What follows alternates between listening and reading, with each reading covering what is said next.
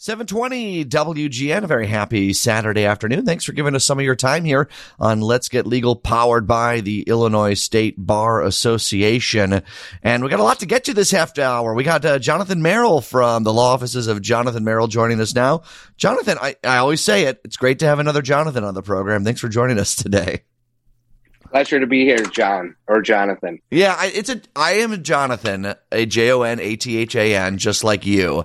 But very early on, my friends and my family called me John, like when I was a little kid. I don't know if you got John a lot when you were younger. I got Johnny or John sometimes, my mom, but yeah. My parents never they still don't like when people call me John. Yeah, same here. What did you think was going to happen? You should have foreseen this, that Jonathan would get shortened to John. I kind of wish I went by Jonathan years ago, but it's too late now. I'm 37. The die is already cast. Everyone knows me as John, except my mother, who she rarely calls me Jonathan. She'll just call me Jonathan Charles, the whole name. So anyways, we're here to talk about family law, not about our names. How's everything going? I mean, I imagine it's been, and we've talked about this before, it's been an interesting couple of years. I know you guys have had to navigate that tough world of things being on pause, but things getting back to normal for the most part. You're able to see clients, get into court, do all that sort of stuff. Yeah, you know what? It's slower. It's a slower transition than I thought back into it because, you know, some of the collar counties like Will County and Lake County, DuPage County, they're having people in court a little more, but like downtown at the Daly Center, you know, where we do a ton of our work, it's still very limited in what judges are allowing. You know, some judges are all about, you know, come into court, but the vast majority of them are kind of sticking true to like the COVID protocols, doing a lot of court appearances via Zoom. So the vast majority of our stuff is still via Zoom, despite, you know, the numbers going down. So it's a slower kind of reintegration than I thought it would be. I know that family law is way different than criminal law, but every criminal lawyer I talk to is like, I hate the Zoom because they love in cross-examination to be able to see someone's face. But I just am curious for you. Do you like the Zoom? Are you okay with that? Or do you prefer to be in person in court for these situations? You know what? I mean, I miss being in court because, you know, it's just kind of just the general feel of being in a courtroom where lawyers, you know, who have been doing it a long time are just accustomed to doing it. Not that I haven't gotten used to Zoom, but you cannot replace that feeling of, you know, staring at a judge, kind of, you know, using your body language in front of a judge. And certainly when cross-examining a witness or taking your own witness's testimony, you really can't replicate that, you know, sitting at a computer screen. So yeah, I miss it. I miss the kind of the camaraderie of the courthouse where you're kind of running into other attorneys and kind of talking about cases that, you know, you wouldn't ordinarily talk about. When you're on Zoom, it's kind of, they call your case and then you log off and you're, you know, you're not in the halls of the Daly Center. So it's definitely completely different, and business just gets done differently through Zoom. So, but you guys good or adjust. bad, it's just different. For sure. Hey, I went to your website, which, by the way, I want to guide everyone to if they have any family law issue they need, ChicagoDivorce.com, although it's, you know, more than divorce as well. But one of the first things I did when I looked at your profile, you have skilled negotiators right off the top as a listed part about why your law office stands out amongst others as well. Talk us through that, because I know a lot of people want to settle things amicably, or at least settle things before they have to reach kind of the meaty part of the trial, right? Sure. Yeah. I mean, look, I think all lawyers owe it to their clients to see if there is a path to settling cases out of court. One, first, because of the cost, and two, because of the stress. I mean, obviously, heavy litigation is, you know, very expensive. It takes longer. And at the end of the day, when you litigate, you're taking the decision out of your hands and putting it in the hands of a judge who, frankly, has, you know, hundreds of cases. And you're asking this person to make decisions about your family, your children, your financial issues. That's a lot to put on a judge. And that's scary from a litigant's perspective. So, I mean, if you have the ability to negotiate a settlement where you have control of the outcome, and in the process, you know, maybe save some stress and some money, I think, you know, lawyers owe it to their clients to pursue that avenue before, you know, litigating and throwing down the gauntlet. At the same time, sometimes you have cases where settlement's just not an option, right? Whether it be the issues or the parties involved or even the lawyers on the other side involved. Sometimes, you're going to litigate, and, we're very skilled litigators as well. But I think a good attorney should try to resolve his case outside of court before, going into court. Do you think that settlements also set up a better foundation for, look, this is not done as soon as things are signed in a divorce. Obviously, there's custody stuff. There's way other issues. Do you think that a settlement lays a better foundation for what happens afterwards for years to come too? Yeah, I mean, I think it leaves a better taste in the mouths of the parties and kind of sets them up for success. Again, it doesn't always happen. Right. Something could come up down the road that throws that off track. But yeah, I mean, parties who finish a case by resolution and signing an agreement as opposed to, going to war at a trial and waiting for the judge to issue a ruling, I think it certainly sets a better tone for, after divorce, especially with their relationships with themselves as it pertains to the kids. I think it's definitely, a healthier route to pursue when you settle a case by agreement as opposed to, getting a ruling from the court. I just feel that a lot of listeners who may be going through this stressful thing are worried that a lawyer might, smell blood in the water and want to take this thing all the way to the end. Not that you guys couldn't, but it's nice to know that you guys approach this as, hey, we want what's best for you, for the kids, whatever it may be. And people can go to ChicagoDivorce.com and read more about what you do. I want to get into this a little bit before the break about grounds for divorce. I've heard this a bunch. Illinois being a no-fault state. Can you explain what that is for me and other people? Yeah, well, in the past, the antiquated way of going through a divorce is you had to prove a grounds for divorce. Was it infidelity or fraud or, there had to be a reason for the divorce. And, people would get caught up fighting about the grounds of the divorce before they even got to like the substantive issues, like the nuts and bolts of like the divorce itself. So the court system would get really clogged up with fighting about who cheated on who, or what is the reason why these people are getting divorced, and try to assess blame for the breakdown of the marriage. It just became pointless. At the end of the day, you've got, whether it be one person or, two people, one of them doesn't want the divorce, or the other doesn't want the marriage. At the end of the day, this marriage is not working. And instead of fighting about why these people are getting divorced, the court wanted to just focus on, look, these people, the marriage is broken down. Let's figure out how to divide up their money, address the issues related to their children. And we don't care about the fault. So Illinois became a no-fault state. So before, when you had to talk about fighting about the grounds for divorce and, what's the cause for the divorce happening, all that is not longer addressed in court. If someone files a petition for divorce, the court's going to dissolve their marriage. So it just, we kind of get right to resolving the pending issues instead of fighting about why the divorce is happening and assigning blame.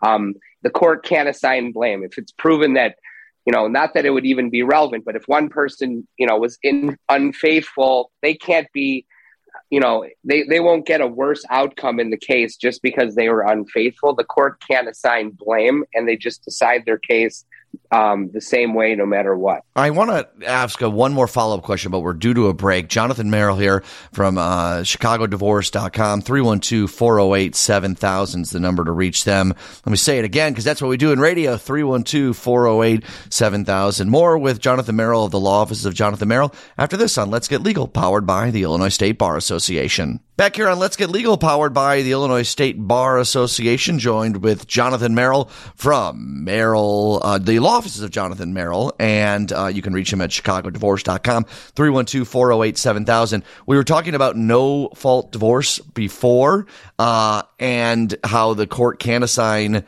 who's at fault or not, but ultimately this just means that they just end up splitting everything, right? Like they don't weigh that into the decision of how they right. So like if people think, I'm going to get a much better outcome because he or she was at fault, that's not what ends up happening, right? Right. A lot of people come in thinking, well, my husband cheated on me or my wife cheated on me. Is that going to entitle me to, a more favorable division of the assets? And when you have a no fault state like Illinois, which is the trend in basically every state, Again, you're not going to get more because the other person cheated on you.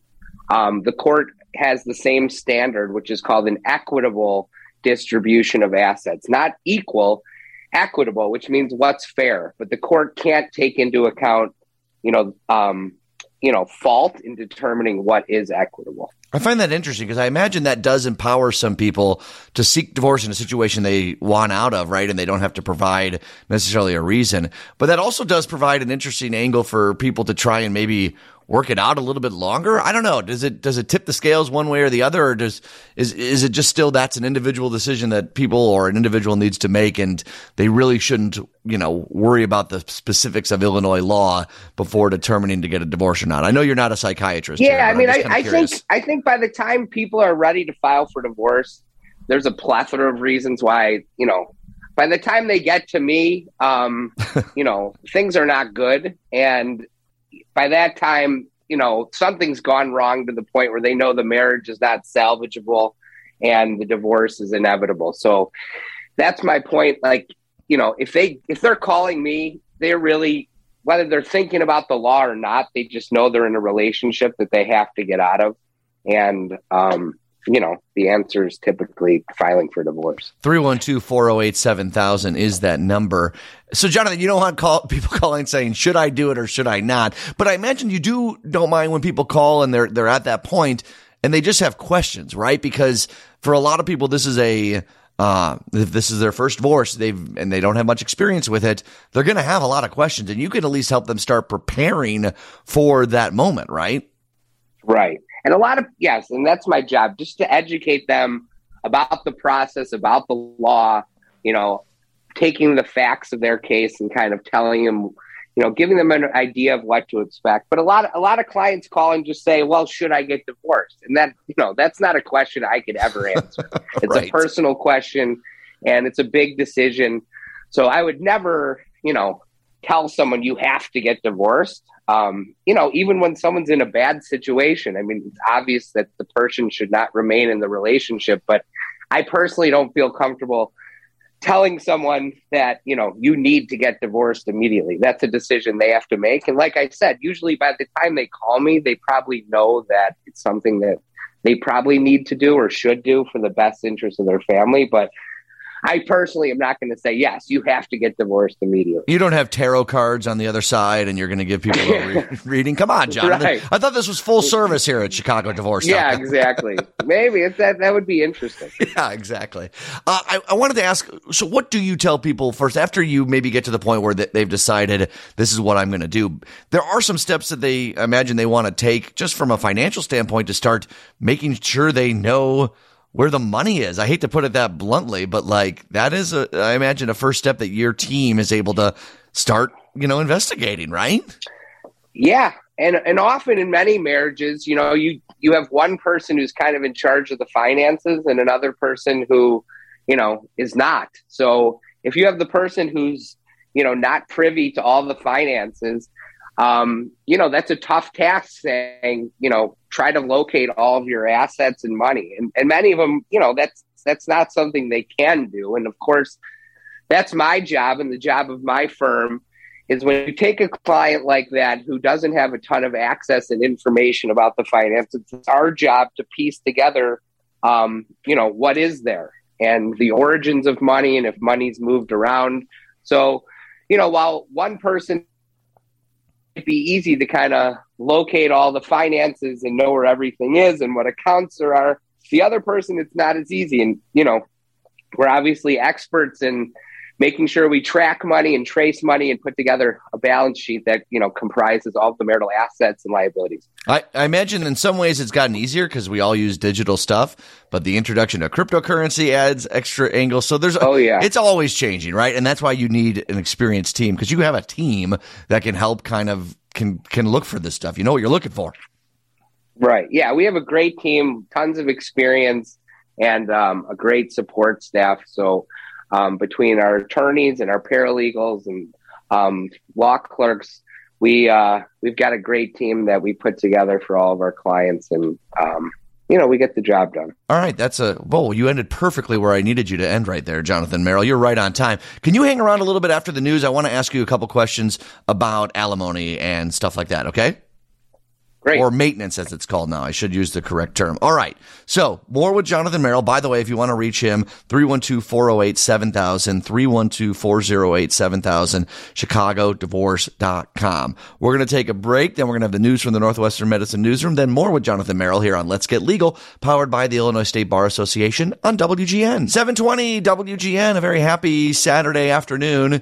I know we're in April. I bet we wish it was 70 and sunny, but that's not what we have today here in Chicago, but that's okay. We're muddling our way through it. In a little bit, we're going to have Audrey Anderson on the program to talk about all the dumb things that kids do.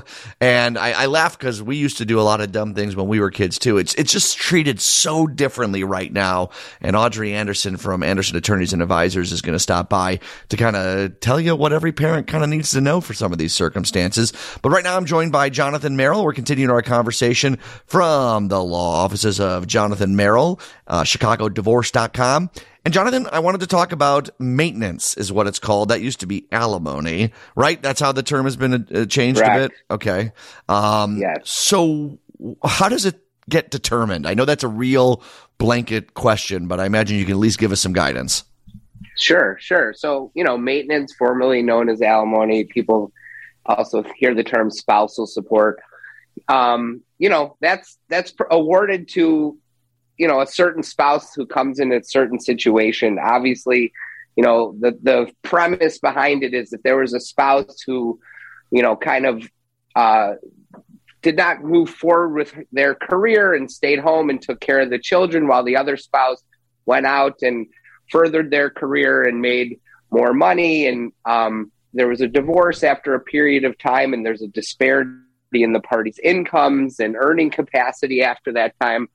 The higher earning spouse would owe an obligation of maintenance to the spouse who, never went on and furthered their careers. That's obviously the theory behind it. Mm-hmm. So once the court establishes that someone is a maintenance candidate, then the court has to decide, one, what is the duration? How long will the maintenance be paid? And two, what is the amount? And in order to do that, they look to Section 504 of the Illinois Marriage and Dissolution of Marriage Act, not to bore you with the law, but if the parties' combined gross income is under $500,000, they apply a specific formula, which basically takes 33% of the payer's net income less 25% of the receiver's net income. So, if you had someone making $250,000 and you had the lower earning spouse making $50,000, you would take, 1/3 of the $250,000 net less 25% of the $50,000. Well, let me get my Let's Get Legal chalkboard out here in the WGN radio studios. Yeah, it's kind of complicated. But it's a formula. It's a formula. It's plugged in. Is there leeway? Can a judge step in and change it or adjust it, or is it you stick with this? First, this is all, obviously this is a guideline, and it could be modified by agreement of the parties. Okay. If the parties wanted to go outside the guidelines, or if the combined gross incomes of the parties was in excess of $500,000, the court has discretion to kind of analyze the outcome how they wanted. So, it's a guideline. It will be applied if you went to a trial and the court had to assign a number. But obviously the parties and their attorneys can agree to other numbers. So that's the amount. And then obviously there's the duration. How long will this be paid for subsequent to the marriage, ending? So obviously the main rule of thumb is the longer you're married, the longer the support will be paid for. So every year that you're married, there's like a multiplier that increases. Once you hit 20 years of marriage, it's considered permanent maintenance, which means it will likely be paid until there's a substantial change in circumstances. Obviously, the other terminating factors for maintenance are the death of either party, or if the party receiving the maintenance gets remarried or starts cohabitating with another person, that will also terminate the support. And that's why the law offices of Jonathan Merrill have a mathematician on staff ready to go, or just a really big calculator. No, it's important to know, right? Exactly. I think people need to understand that before they go in. And I think you've just accentuated the point of why you need professional representation to fight for what you need and to make sure that the correct formulas and everything is applied to. Jonathan, we could go on, but unfortunately we're out of time. But thank you for that breakdown of stuff. And really, 312-408-7000. People should call that number if they're really seriously thinking about divorce so that they can really start getting on the right track, right? Absolutely. Absolutely. And John, congratulations to you on your Hall of Fame induction. Oh, thank you. Yes. For those that don't know, Illini Media Hall of Fame induction. Yes. They want more money, but the joke's on them. ChicagoDivorce.com is where to go. No, they're a great organization. Shout out to WPGU, my college radio station. And Jonathan, thanks for the kind words and thanks for joining us. Thank you, John. As always, it's a pleasure. Audrey Anderson next here on Let's Get Legal, powered by the Illinois State Bar Association on WGN.